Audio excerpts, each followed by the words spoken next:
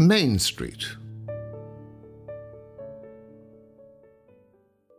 The 18th century development of Celbridge is reflected in the fine architecture along its main thoroughfare. When William Connolly purchased Castletown in 1709, he is reputed to have said that the inhabitants of Celbridge were all beggars. At the time, many of the houses in Celbridge would have been thatched mud cabins inhabited by poverty-stricken labourers. Keen to ensure the development of the town, Connolly put in place strict conditions for anyone who wanted to construct a new residence. They were obliged to build houses of stone and to add chimneys. It was also around this time that he changed the name from the Old Irish form, Kildrout, to the more anglicised Celbridge. Close to the gates of Castletown and on the north side of the street is Jasmine House. Originally the home of Charles Davis, an agent of William Connolly, it was constructed in the classical style and dates from around 1750. The distinctive architectural features of this house include the round-headed doorway, the front-facing pediment which has a Diocletian window, and the weather vane on the eastern gable. The round-headed iron archway over the front gate was built from material salvaged from the GPO in Dublin following the 1916 Rising. Michelangelo's restaurant is another one of the impressive cluster of buildings at the top of Main Street. It once housed the Royal Irish Constabulary Barracks. As you make your way down the street, the former courthouse, which dates from 1805, is on the left, south side. It is defined by its beautiful limestone facade with red brick dressings around the windows. It was later used as a cinema and community centre.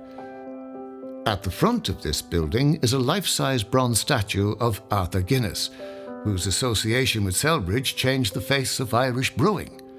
Celbridge can lay the strongest claim to being the birthplace of the master brewer who developed the world-renowned Black Stout.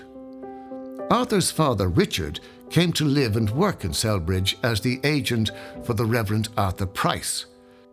In 1722, Reverend Price bought Carberry's Malt House, and it was here that Richard was living when his first son, Arthur, was born around 1725. This is now the site of the Mucky Duck pub near the bridge, and there is a plaque on the wall marking the spot.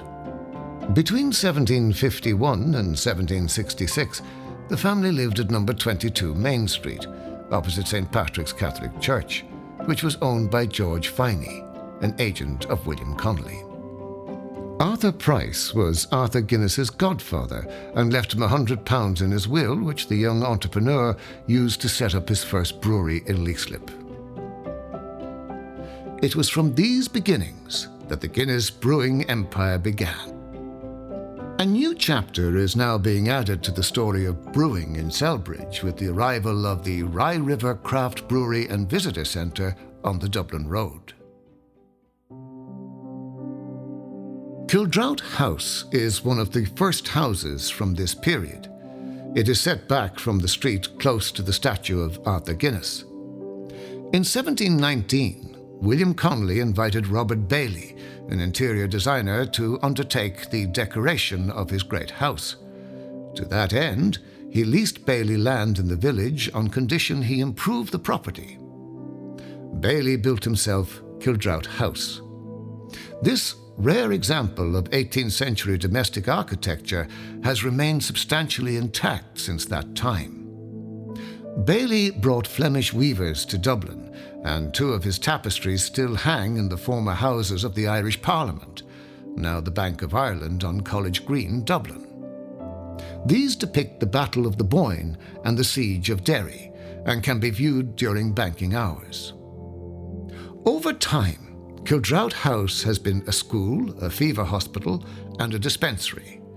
Today it is in private ownership, but is open to the public at select times and dates during the year. Continue down the main street and keep an eye out for other architectural features in the streetscape. At the end of the street, you will reach our next stop, Celbridge Mill.